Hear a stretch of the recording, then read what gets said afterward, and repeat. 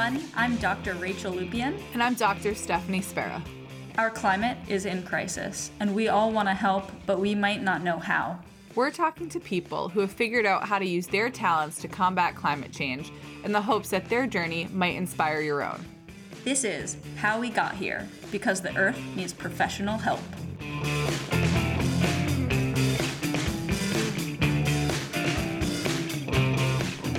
Hello, Stephanie. Hello, Rachel. We're so formal today. Hello, welcome Oh, to the podcast. boy. It's so Wednesday. On Wednesdays, we're formal. You know, Wednesdays were formal, and we were pink. I got a picture today from my son's daycare that said on Wednesday we wear the same sweatpants, and it was my son and another child in the same sweatpants from Target. That's very cute. But they did the Mean Girls thing, and I was like, I don't know who's telling me this and who gets this reference, but I'm here for it. I love it. I know.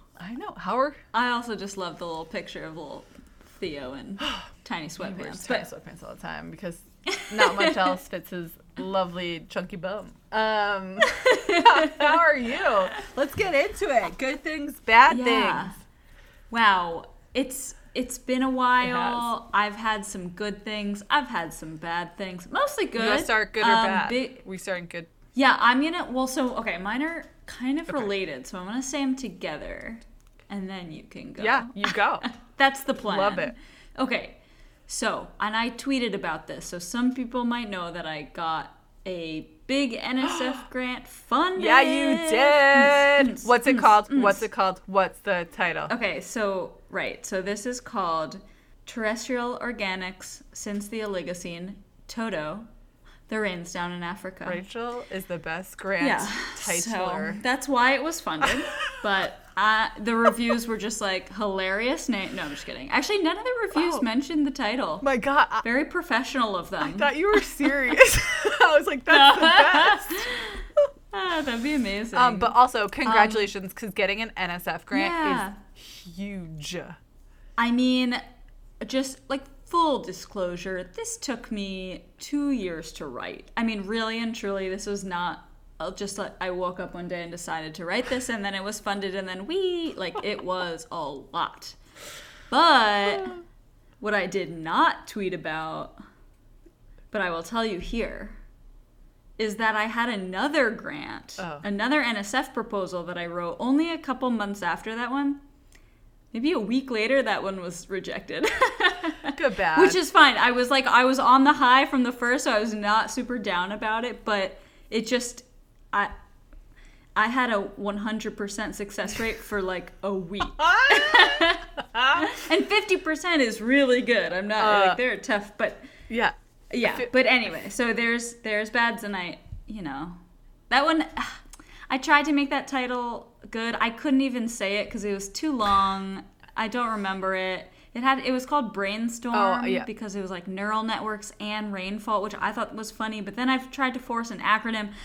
That's probably why it was declined. Anyway, I would love to think it's not the 2 years of groundwork, and legwork they put into this, but only based on time. Yes, no, done. NSF is. I mean, I don't know. Huge congratulations. Thank you. The second one did take me much less time to write.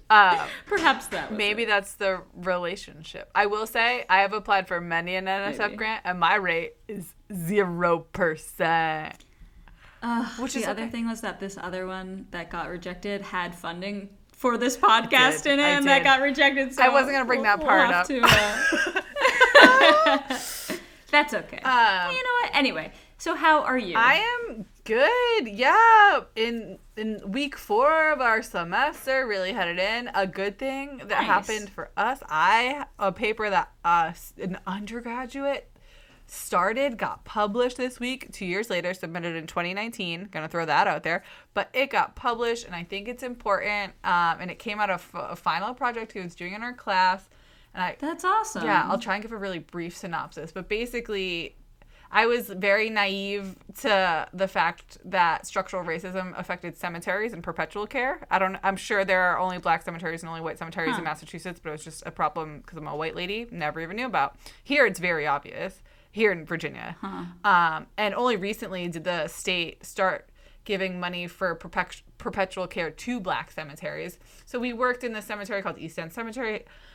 Black cemetery, no funding for perpetual care, was left up to the descendants to maintain, and it was huge. It's a big cemetery. And volunteer group started to come in, and one of my students, we flew a drone over it to help make a map for visitors to the cemetery. But he came up with a way to use GIS to try and just uncover hidden graves that have been buried in overgrowth and vegetation. And we used just like a cheap in quotes, but just like a Best Buy drone, like a DJI drone, some ArcGIS, a very simple methodology. So we basically are like hoping other friends of cemeteries and volunteer groups can use this method to actually allow the descendants to reclaim these spaces that have been neglected. Wow. So I don't know, I'm excited it's out there. And it's in an archeology journal, which is like really funny and cool. That's you, the archaeologist. Yeah, exactly. Steph Sparrow, archaeologist. That's awesome. That seems very impactful, and to have it led by an undergraduate student is so cool. It was great, and it like is Richmond, and it like opens my eyes to all the ways that I have been naive to so many other things, racial things. Yeah, so that's cool. And then unlike every other episode before this, I'm gonna say I can't think of a bad off the top of my head. So you don't have like the flu, no bronchitis, no tonsillitis. Theodore was in daycare, has been in all daycare all week. You didn't get any gross photos documenting photos of his literal shit. But yeah. Wow, good week. And gonna be a great week because of our guest. Can I tell you about him? Yeah, I'm so excited. Oh my gosh, he's the best. His name is Jordan Roll, and he was what I would call a jack of all trades. He's currently a non-traditional undergraduate. Listeners, I put non-traditional in quotes because he's 26 and he's at the University of Vermont where he's majoring in natural resources. I know Jordan because my husband met him when he was 18 years old, and they were both outdoor educators in California. And my husband described Jordan to me as the most mature 18-year-old I've ever met. And he really is. He's like, when I met him and he was still kind of a child, he was really mature. But in the time I've known him, he's been a ski patroller, a stonewall builder, a podcast host, a trail crew manager. And what's super cool is he's currently collaborating with filmmaker Dwayne Peterson III to produce a documentary following his paddling the entirety of Lake Champlain, which is the very long lake between Vermont and New York. That's a long lake. It's a long lake. It's a long paddle. And he's doing that to raise awareness about its environmental health. And I will just close with the fact that him and his super cool partner are the only two people I'll ever go outdoor rock climbing with because they are wilderness certified and meticulously safe. And I get hurt very easily. But I'm really stoked for all of us to catch up. So welcome, Jordan.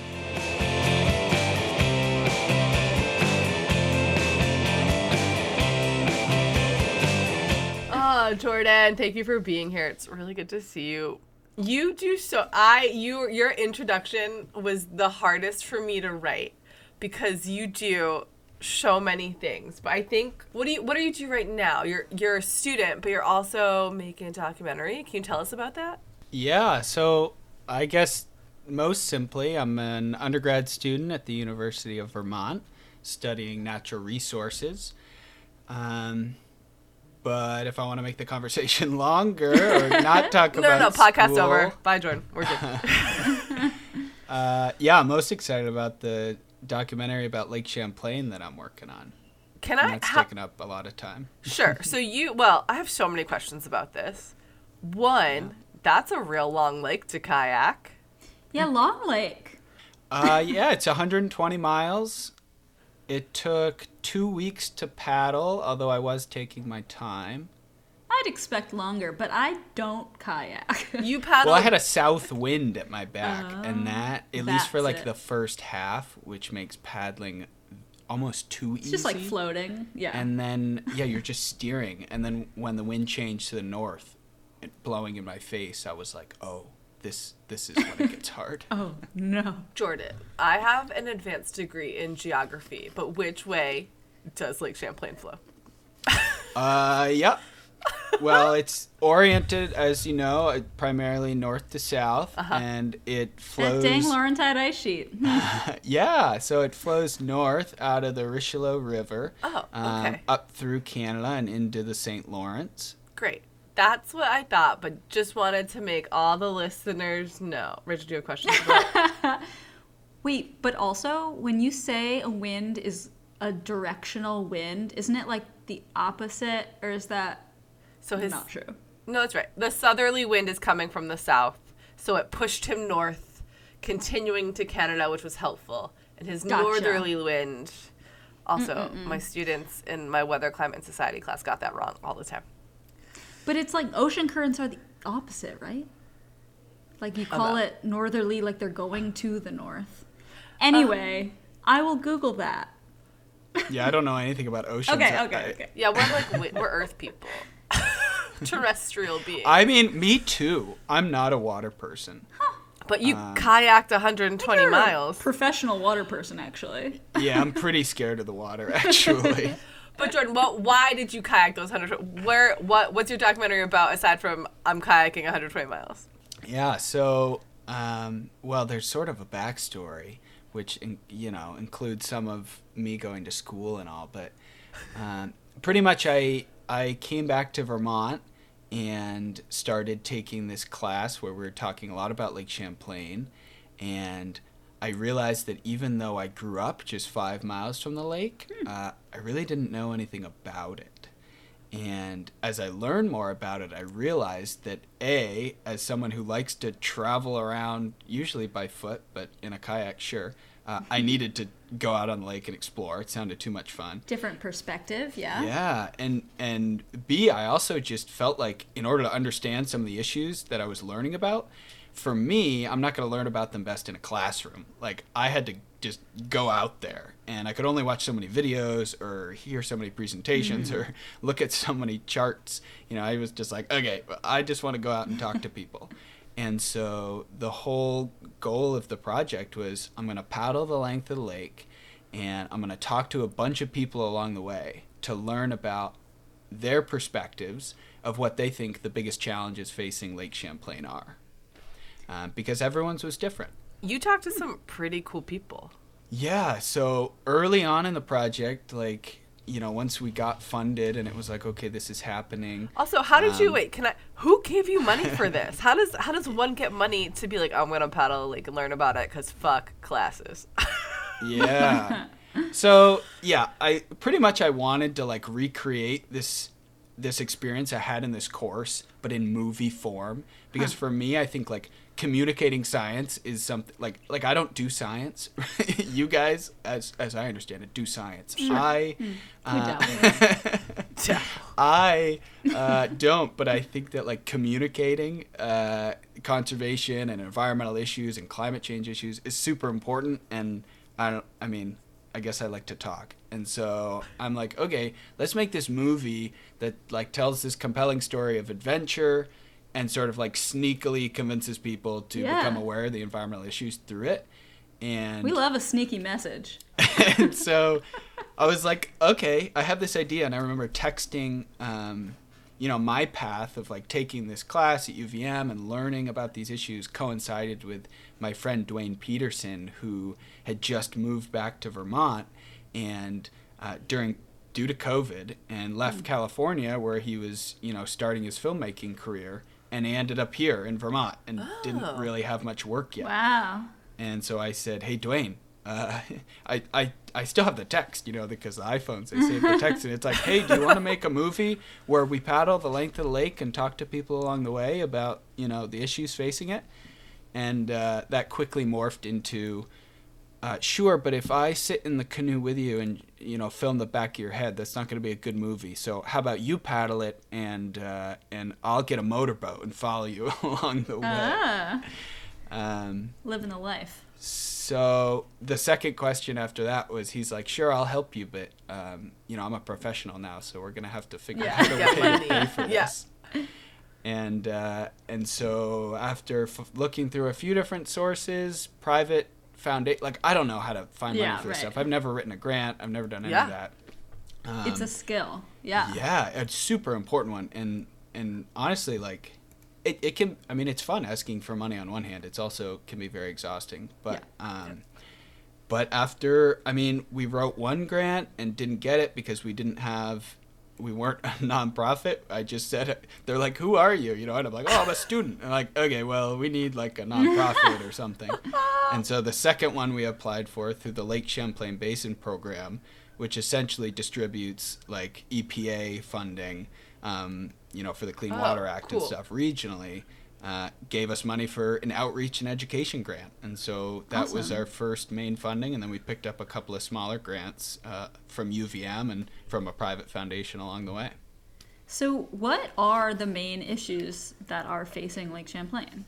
Yeah, so the biggest one is cyanobacteria, also dubbed blue-green algae. But as you know, maybe some of you science folk would understand better than me, it's not an algae. A bacteria is different. But essentially, high levels of phosphorus coming into the lake create an imbalance in the chemistry of the water and create these nasty, at its worst, blue and green, like spilled paint and pea soup water across the lake. And it makes it toxic, often for animals, for humans, taints water supplies for drinking, makes it incredibly hard to have healthy ecosystems, and is just all around disgusting. And then is climate change making those worse, or yes or no, or are these just all mostly just anthropogenic? Like land surface. Yeah, just people. Yeah, so pretty much the ingredients, as I've come to understand it, for cyanobacteria blooms are you need the phosphorus, and phosphorus occurs naturally, right? And it comes in the lake naturally. Yeah. It's a nutrient. We need it. Humans need it to survive. Yeah, the ecosystem needs it. The problem is that when we're putting it into our stormwater in cities in high amounts. So developed areas, we're putting it into the water too much. When we're putting it on our fields with fertilizers in too high levels, and it's getting into the lake, and we actually have this legacy phosphorus. It's like at the bottom of the lake. It's in the sediments from when we were doing a really bad job of loading the lake with phosphorus in like the 70s. And so you have this phosphorus in the sediments, and when you get high water temperatures, so here comes your climate change and big storm events. Oh, sure, and mixing and stuff. Exactly, those storm events, the hot water kind of preps the water, and then the storm water comes in and just stirs it all up. And Vermont's also seeing a lot more increased extreme precipitation events, too, like that whole basin. So not only is it probably even more runoff, temperature, but there's a lot more, I would say, storm events, I think, too. Yeah, I think so, and just higher intensity. Yeah. And so, the first 13 days of my paddling trip were beautiful and clean water, and we're talking about all these issues in like sort of a hypothetical. Yeah. But the whole time, it was in like the highest August or the hottest August on record. And so I was out there in the middle of the lake, like sweating like crazy. I mean, even though you're on a lake, you feel like you're in the middle of a desert because there's no shade. Yeah. And then sure enough, the last couple days, we had these, moderate-sized storms. But that was enough. And the final day in Missisquoi Bay was... it's hard to put into words, not even the images we captured. I mean, there are some, hauntingly beautiful, I want to say, to use a drone, drone shots of you on the lake in the middle of this, giant bloom. We'll link to the Instagram for your film. Wait, yeah, I want to see the Instagram. Yeah. The movie is not out yet, right? No, the movie is in the works. It's going to come out in spring of... 2022. Very exciting. But you talk to indigenous people on Lake Champlain, and I know it's it's not called that, and I can't think of the actual one. And then you talked to Bill McKibben, didn't you? Didn't you talk to really? Yeah. So it's a really cool project. Yeah, it was all about trying to get diverse perspectives and hopefully every meaning of the word, whether what their interaction is with the water. Are they a recreator? Are they a local? Do they rely on the water for drinking, or do they use it for farming? But also getting regional perspectives of both New York and Canada and Vermont. We talked to the leader of Chief Don Stevens of the Nulhi-Giban of the Coosac Abenaki Nation, which was a really cool experience, and environmentalists like Bill McKibben. Him and I went on a hike up Mount Mansfield, which was quite a trip. yeah, very humbled that like I learned a lot from all those people. In my research, I study past climate change, sometimes millions of years ago, and I study lake systems millions of years ago, and how hominins, like our early human ancestors, lived in lake basins and where they dispersed to and stuff. But I'm thinking of it on larger scales, but it's really interesting to think about like all the ways that humans, us today, but also even earlier, depend on lakes, just recreating and drinking and all this. Oh yeah. Well, it's also crazy because, right, there's a lot more rules in place with things like the Clean Water Act, where it's like you can't load as much phosphorus, right? And Lake Champlain's interesting because it's New York, Vermont, Canada, so there's different laws, right, about point sources and stuff like that. But I think one thing that you got at Jordan that I had no idea about was, like, in the 70s, we were just loading phosphorus on everything to make stuff grow all the time. Let's just throw it on there, throw it on there, throw it on there. And I think I did a little bit, when Rachel and I were in grad school, I went onto Narragansett Bay, which is an estuary in Rhode Island, and super polluted. A bunch of fish kills happened all the time. And it's mostly industrial, and they started really regulating how much industrial waste went in there. But once they did that, the estuary, the bay, got healthier, and there is no legacy. I never even thought about the fact that there would be this like legacy effect in the sediment, that storms plus climate change, like what a crazy mix of a problem that you really can't, that's a lot harder to solve, I think, right? Because it's you could say everyone stop throwing phosphorus in the lake, but you're still going to have this adverse effect because of stuff we did 40, 50 years ago, which is crazy to me. So what got you interested, like going way back, what got you interested initially in work combating the climate crisis, and in your case, making this film? It sounds like you're from Vermont. I feel like environmentalists come from Vermont. Is that like... We just grow straight out of the fields here. Yeah. Okay, next question. No, I don't. I think, well, your question makes me think of two things. Like, one, I don't know, like so many of folks' story, and they're related, is that once I started going outside to play, like, there was no turning back. For me, the word, like, to be honest with you, like, climate change isn't the word that, like, gets me going. Mm-hmm. Like, it's not sort of like the concept that I frame my work around necessarily.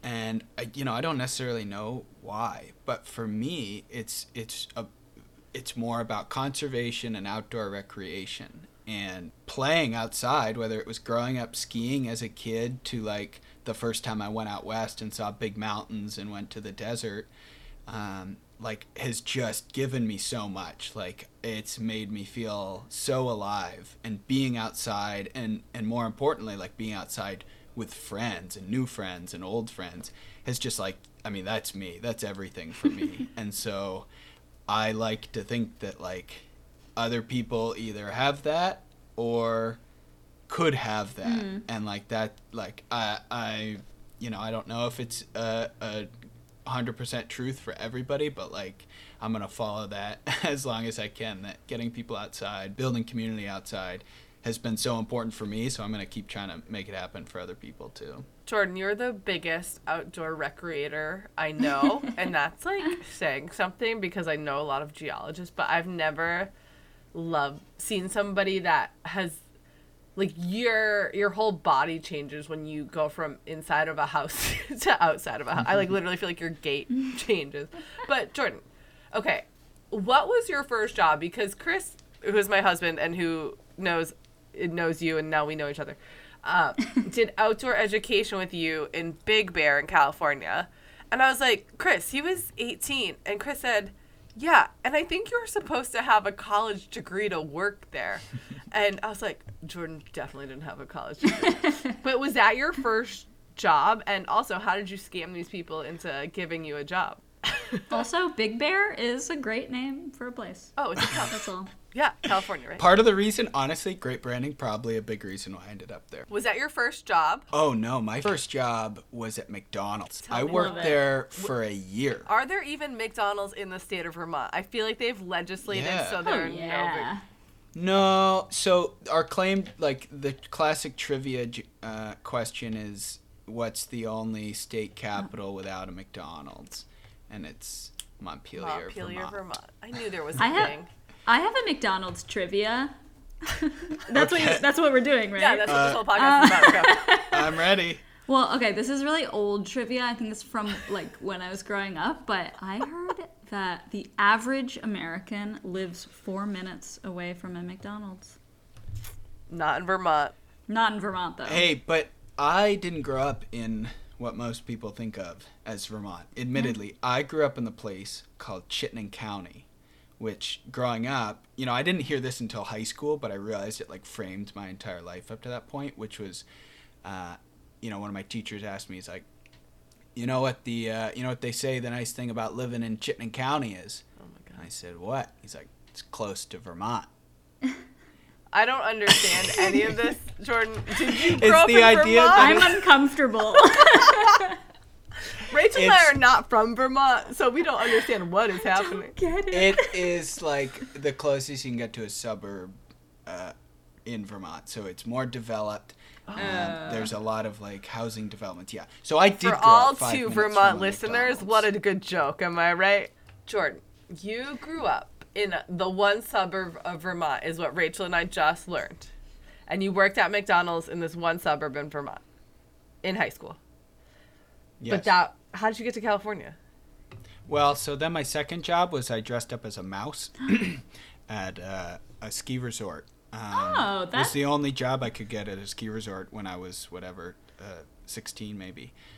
What was the role of this mouse? Well, to entertain the children at the resort is the mouse's name is Mogul Mouse, after like the ski moguls, which are little snow bumps on the trail. Sure. And I eventually kind of made the role my own and would wear the mouse costume skiing around the hill. Did the mouse have friends? Were there other animals? Yeah, there was Billy Bob Bear. Okay.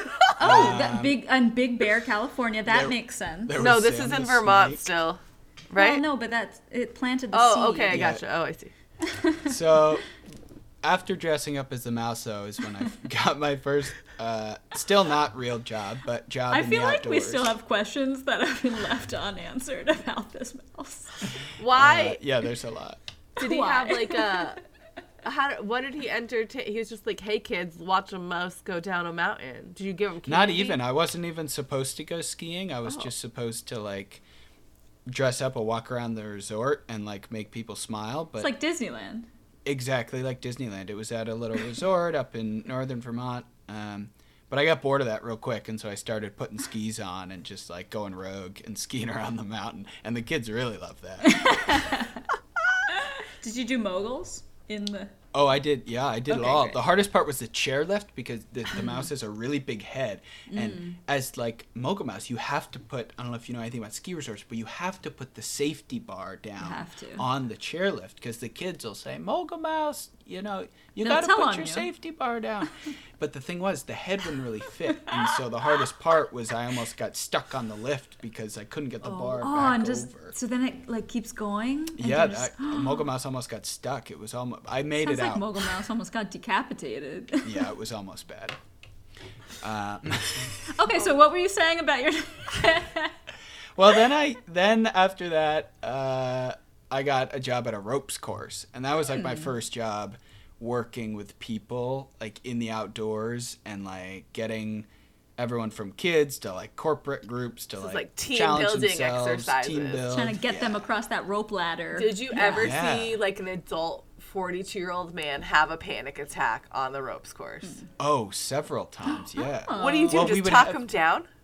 Well, we'd have these radios, and you would call for ground support.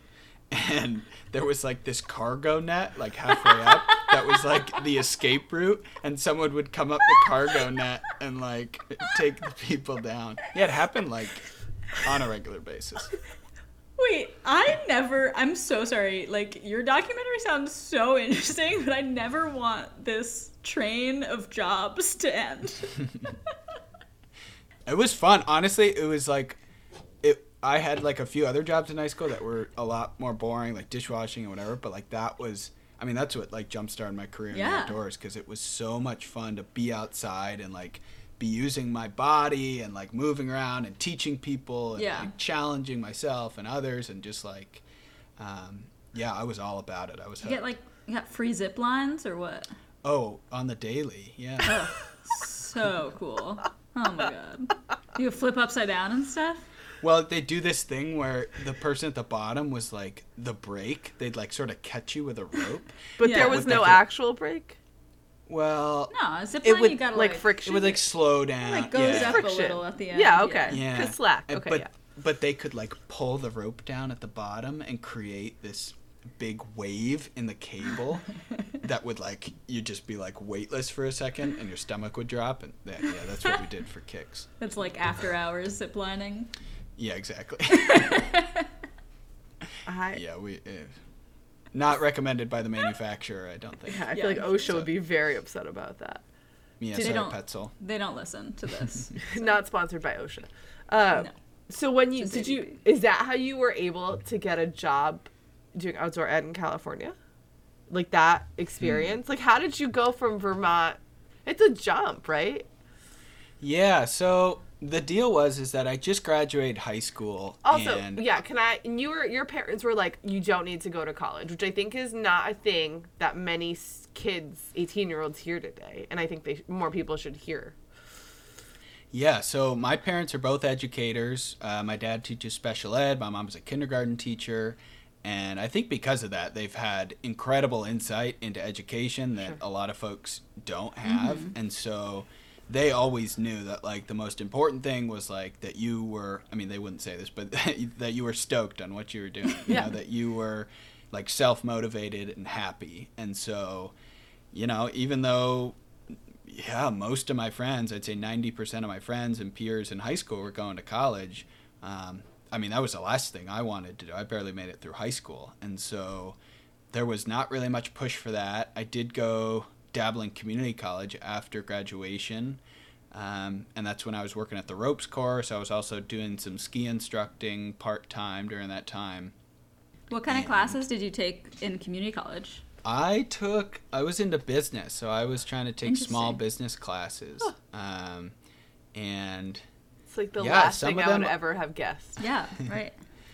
I don't know. I think that, I mean, I don't know, maybe it's foreshadowing to trying to, like, get grants for a documentary, but, like, understanding money is helpful. I don't know. Yeah. So I was interested in that at the time, and didn't really stick with it, and was just restless. I was, like, not doing great, and I had a buddy out in Montana, and it was maybe late winter, early spring, and I was like, I've never been out west. Like, I want to go to Montana. You know, we're going to go ski in Montana. Yeah. And so my buddy said, yeah, come on out. And I told my folks, and I told like my job at the time, and they said, okay, well, if you leave, your job's not going to be here for you when you get back. And I said, weird that there's no job security at the ropes course. I said, okay. Can't tie you down. Still worth it. I'm going to go. And then I told my folks, and my dad is like, well, your car's going to break down. It's not going to make it. And, classic dad. And I said, no, I'm going to figure it out. And so my plan is that I was going to drive out west, and I had like 4 months until I did have a summer job lined up. Mm. And I was like, I have 4 months. I'm going to try to find a job like on the drive out there. And I don't know what it's going to be. I found this website called coolworks.com and started driving. And by the time I got to like Nebraska, I'd got this job at High Trails Outdoor Science School being an outdoor educator. Whoa. But was there a requirement? And this is just a bet I have with my husband. That you needed, that's the place in Big Bear. Did you need a degree? And you're just like, or no? Yeah, so there was this Set job posting straight. for High Trails Outdoor Science School in Big Bear, California, Southern California. And the job application did require a college degree, but I don't know why I thought that I mean, maybe it's like an ego thing. I don't know, but I'm like, that doesn't apply to me or whatever. We'll try anyways. And it turned out that you know, it was the way they did programs there is they divide up, you know, cabins into two groups, into male cabins and female cabins, and they really needed instructors to be in the male cabins. And so since I was an identifying male, they were like, we don't care, we just need somebody for the next 2 months. You're a body. So, you can clean and you were up like, kids' hello. literal shit. literally, I was in like Nebraska, and I had this interview, and I was, you know, the type of interview where you make it through the questions halfway and you're like, I don't actually remember what you asked me. Like, it was so bad. But like the next day I was in, you know, the next state west or whatever, and they sent me an email and they're like, congratulations, we'd love to have you. And I was you were like, surely not. I was ecstatic. Actually, I was in a McDonald's. I was, because it was before I had a smartphone, and so I had to check my email. Free in Wi-Fi in McDonald's. McDonald's. And it's like, welcome to High Trails, and it was like one of the best moments. Wait, so this was pre-summer job, yeah. or this was to replace that summer job? No, well, they run in the school year, so I had a Gotcha. summer job starting okay. in June. This was March, and they needed someone literally for like March, April, May. And Did you ever get to Montana? I did briefly Okay. for like one day, and then I was like, dude, sorry, I got better things to do. Like, I got a job. I'm going to California. Well, what's That's so awesome. funny about this High Trails thing, I think one thing that maybe resonated with you, as I understand it, and this is all stuff from my husband, so half of it could be lies, and I barely pay attention to what he said. But all fourth graders in the state of California have to like go be a week in the outdoors, which is a really cool thing that California does. Like, that is awesome. And the other thing is, everyone that I've met through him that worked at that program has been really amazing. And that's where you met Haley True, who is your partner currently, who is the most wonderful person in the world. Is that all true? Yeah. I don't know. Yeah, she's great. Everybody's great. I mean, Chris, you know, your husband, he's a pretty good guy. He's fine. I mean, He this does listen to this podcast, so he will hear you say this is what I'm talking about, Chris. though, with like everything for me is like the outdoors, you know, like I said, I was not in a good place. I was like going from McDonald's to dressing up as a mouse, and then found this job teaching kids, like, to go to this place without a college degree and be working with college educated folks and have the responsibility to like Yeah. go lead kids miles into the woods and teach them stuff that I myself did not actually know, but had to learn, was like, it was awesome. You know, I never really like had that responsibility to that point. And like, meanwhile, there's just like this place, this job, High Trails, just filtered out all the cool people in the world for you. And so like, yeah, I met my partner of now 6 years there. I've met like so many of my best friends to this day at that place.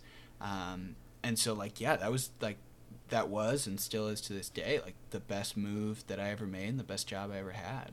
Thanks, cooljobs.com. Is that what it was? Yeah, Cool Works. Cool Works. Yeah, oh yeah, I highly think recommend it. The other thing that we've heard from some people, Jordan, that I want to keep reiterating is like, apply for things that you're not qualified for, because you don't actually know, and something could turn out. Because you are not the first person who's like, I didn't have the qualifications, but it was interesting, so I threw my hat in the ring, and it changed the path of my life. And that's insane, right? Yeah, I think people like often think the decision point is like when to apply, and it's not. Like, as like, honestly, this is a lesson I learned dressing up as a mouse, is like every time one I'm of the lessons, embarrassed about something, like if I have to apply for a job I'm not qualified for, I think it holds people back because it's sort of embarrassing. You're like really taking a big step, you're vulnerable. And so when I do those things, I like put my imaginary mouse hat on, and then no one knows who I am. And that's the reality with applying for a job. It's like nobody knows who you are. Like if you don't get the job, like no worries. Like People nobody aren't knew going who you home were. and laughing at you Yeah, behind your your reputation is not hurt. Like, it's fine. And so don't make the decision of like, you know, applications can be a lengthy process, but like at least that first step is, you know, at least in a lot of fields, like not that bad. And so like take that first step and see where it goes. Like you can go through the whole process and get the job and then be like, actually I don't want it. You know, Yeah. like don't make the decision until you like. You don't want to make their decision for Yeah. them. Yeah. So like just try it out, and I don't know. It worked for me, for me that one time at least. So I'm gonna keep trying. I think it's where I think it works for other people. So Jordan, then in the time I've known you, which was a few years after that, actually not that many, I don't think, but you're ski patroller. I will point out I obviously don't ski. I learned to ski at 22 when I was in New Zealand, and I never got past pizza and French fries, and I Me too. hated it. I love cross country Me too. skiing, but downhill. Samesies. But you are a fantastic skier. So you and Haley did ski patrol. But in the time I've known you, you were a trail builder. You led the trail building crew at Dartmouth. You learned to build rock walls. You woofed on a farm for a while. I think you lived in a silo a farm silo one of the summers I knew you. That sounds dangerous. You- Silos I feel like you had a cat, but you didn't have running water. I don't know if that's true or not. Yeah, that's accurate. But I guess the dream? from all of those, mainly because I don't want to keep you all night, and I know we could talk all night. How did you go? Are any of those jobs what lessons did you learn there? And then what helped your decision to be like, okay, I know what I want to do. I'm going to go to college now. How did you get from your outdoor education to ski patrol back to the East Coast where I met you to, I'm going to go to UVM. Let's do it. Yeah, totally. So after High Trails, it was definitely hooked on outdoor seasonal work. I was like, this is what I want to do. I can try something new every, if it's a school program, it's every 9 months, and then you get a summer job, or trail work is in the summers. There's outdoor ed during the school year, you could farm one, in the spring for harvest and stuff. And so for me, I've always been a person of variety. And so I was like, I just want to try a bunch of stuff because I know I want to be outside, but I still don't really know how. And the mantra that I had that whole time, I don't know where I picked it up. I learned it somewhere, but was this idea of learning while I earn. And so I was convinced that it was worth my time to try all these different jobs because I was getting paid. I didn't, my grandmother sent me $2,000 one time so I could buy a new car because my car was about to blow up, and beyond that I was able to largely support myself. Thanks, Grandma. Throughout that. Oh yeah, thanks Gigi, love you. But beyond that, honestly, I was supporting myself, and that was a big point of pride for me because a lot of my friends, even though they were going to school, I knew that they were just also complaining about going into debt. And so for me it was I'm not making a lot of money, but a lot of these outdoor seasonal jobs were providing housing, even if it was a silo in the woods. Without running water. Yeah. But a cat. With a cat. Yeah. Hey, bonus. So I was just trying to figure out what I was into. And so, when Haley was and she was sort of largely on the same path, but she went to school and decided that she didn't want to be in politics, which she'd studied. And so together we were hey, let's try this out. And she said, hey, I've always wanted to be a ski patroller. And it actually, for us at the time, it paid pretty well. And we got a job at the same place. And it was hey, great, Perfect. Let's go to Utah. And did that for a couple of years and acquired a ton of skills. We're supporting ourselves and saving up a little bit of money the whole time. And then that brought me to taking trail building seriously and getting really into this idea of building things, and after doing that for a few years I finally sort of maybe realized something that other people could have seen far before me, but I was oh, I'm really into this stuff, conservation and outdoor recreation. I was I've gotten to the point where it's worth it for me to invest in an education. You knew what you wanted to do. Exactly, You because put a before name that point, to that subject also. But I think, yeah. Jordan, what is so unique about your story is the way that the U.S., our current society works and the pressures that we put on 18-year-olds are no, you go to college now and figure it out. And then when I see my seniors this all the time, figure life out at 22. And it's a big deal for them to see people who graduate and don't have their life figured out. Never mind, see somebody who, like, acknowledged, no, college was not right for me. Because I don't think it's right for a lot of 18-year-olds. But there's this huge societal pressure to be like, go figure it out. And you don't know what's out there. You don't know what you're good at. You don't know what you're bad at. I hope these 4 years work. And goodbye, like, $150,000. So I think it's a really... I love that about your journey, in that you're like, I'm just going to figure out what I like. And once I do...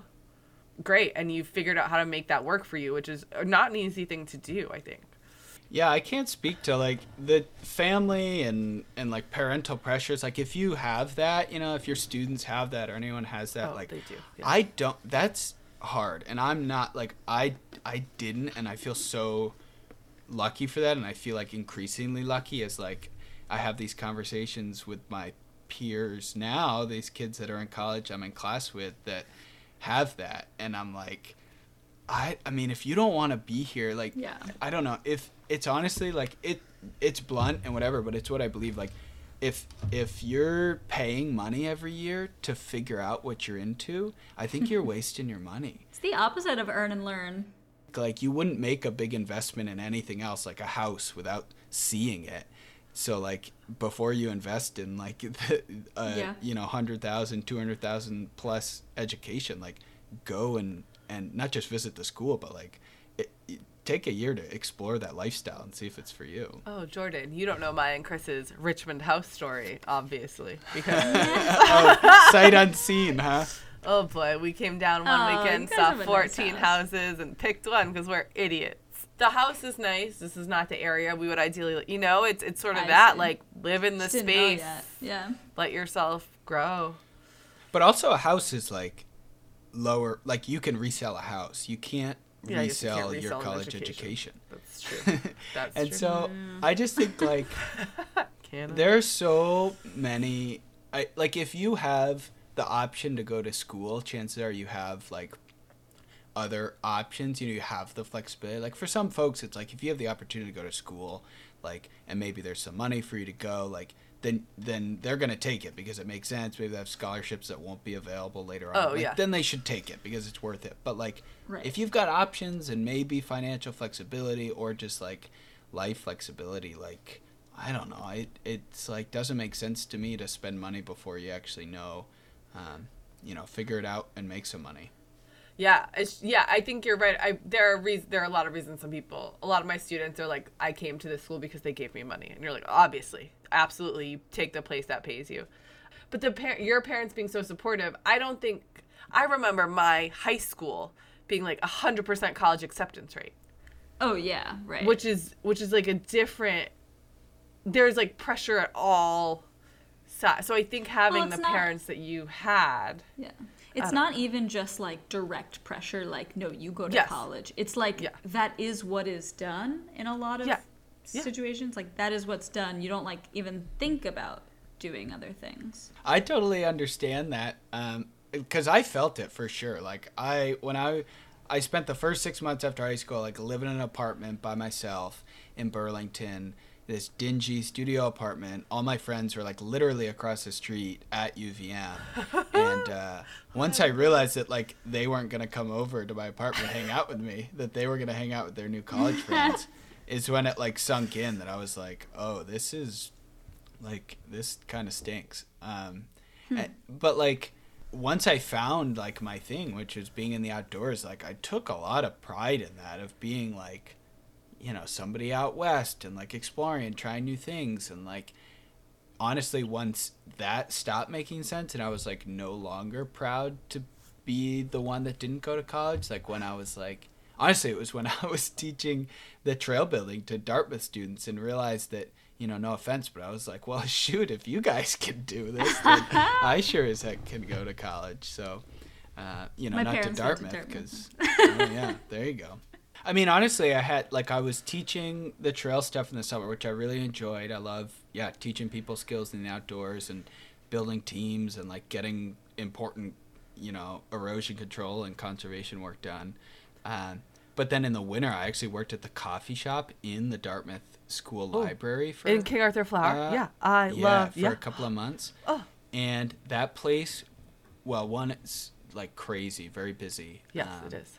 But it's like the only time I've had a job like that, and it took me like, I don't know, 5 weeks of like handing people their coffee orders that were like obviously like studying hard and like bettering themselves and like all this stuff, and I just realized that like I wanted to be on the other side of the counter at that point, and I love it. that was like it for me, and I was like, okay, it's time. I'm gonna go to college. That's awesome. great. Also, I miss that King Arthur little flower stand. I talked to an old friend about that with the bacon cheddar scones there all the time. Neither of us are in New Hampshire. And the one thing I remember most about standing in that extremely long line in that library is it was like the most college order I'd ever heard, where every student would be like, "Can I get a hot chocolate with a shot of espresso?" And I'm like, "Oh my God, you're 18. Just get the coffee." That doesn't even sound good. Coffee, it's half coffee, half chocolate milk. Right. It just sounded like a child trying to be an adult. Never And I'd heard be of in, this. I mean, I was a postdoc, right? So I was like, oh, In a these sippy cup, children. Yeah, please. exactly. Can we finish with 2 last questions? What do you hope to be when you grow up with your natural resources degree? What do you hope to do? Well, I mean, that's a great question. Something that I've gotten really interested in since being at school is just, there's something I learned on my trip is that there's like 3 ways of sort of combating this crisis, this negative relationship that humans have sort of developed, or many humans have developed with the natural world. You know, you can combat it with policy changes.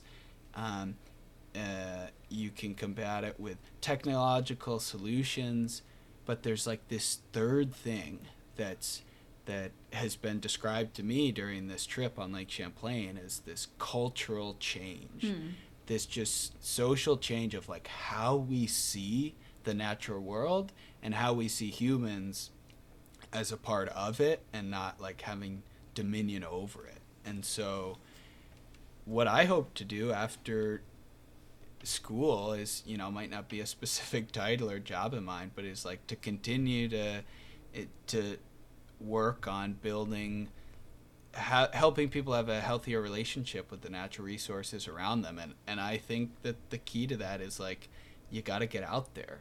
You got to spend time in the natural world, and the more that you do in a way that you learn about it and respect it, it's got to be good. I really don't see how it could be bad, and so I want to continue to do that, and build community between people in the outdoors, and then help them build community with the natural world around them. Well, when you get a business card, you will have to let us know. What is your We will LinkedIn? ask you about it. What does your LinkedIn thing say? What's your LinkedIn like title? Oh yeah. It says What is Undergraduate. LinkedIn? The business card of today. You should tell them that's their slogan. LinkedIn is like the modern day business card, right? Yeah, Like there you go. I don't print paper business cards and hand them out. I mean, I don't really tell people to hit me up on LinkedIn either, but sometimes they find me, and it's great. But yeah, it says student of life in the University of Vermont, builder of trails and community, and producer of place-based media and belly laughs. That's Ugh, delightful. amazing. Well, So I don't know what that means, but I think it's what I do. I love it. yeah, I like it. We have one last question that we ask all of our guests. Do you have a pet? And I think Steph already knows the answer to this, and so I'm going to ask it. Do you have a pet? And what is their social media presence like? I have a dog. His What's the name is dog's Bucket. name? Yeah. Bucket, for those who missed that, because Steph talked Sorry. over it. Why is your dog named Bucket? My dog is named Bucket because it brings joy to all those who utter his name. That can confirm. Yeah, I mean, that's pretty much it. There's not much, well, actually, the real thing is that my partner said that, you know, if she ever had children, she would name them Biscuit, Brisket, and Basket. And the dog's name would be Bucket. How does Bucket feel about bucket hats coming back into style? I must know. Yeah, I mean, he's down. He won't wear one, He but won't, okay. He I think he'd support him, yeah. He would not wear a bucket hat that says bucket on it then. Or Or is No, that the but one if you want to exception? send him one, we can try. You can cut some ear holes out. Yeah. I'm sure they make bucket hats for dogs that you can embroider. Just throwing that out there. Steph's like, I know what I'm doing this I know. weekend. Merry Christmas, Bucket. Happy Hanukkah. He just wants to see you. That's what would make him happy. And Aw. he could We lick want- your face all over. Tell Bucket him we and- say hi. Bucket was a puppy when I knew him. And Aw. all over the place. But Bucket and Edgar need to meet, and that'll be great. Wait, does Bucket have his own social media, or is he on yours? Absolutely not. I mean, I barely have one. I have one for the film, but Yeah, I we'll don't- link to Oh, that. tell us about that. Well, no, what is it? Oh yeah. What's what? What is The your film. say what it The is? handle out for loud. the film. Yeah. Oh yeah, it's Lake Champlain Film. Oh. So All at right. Lake Champlain Film, or you can go to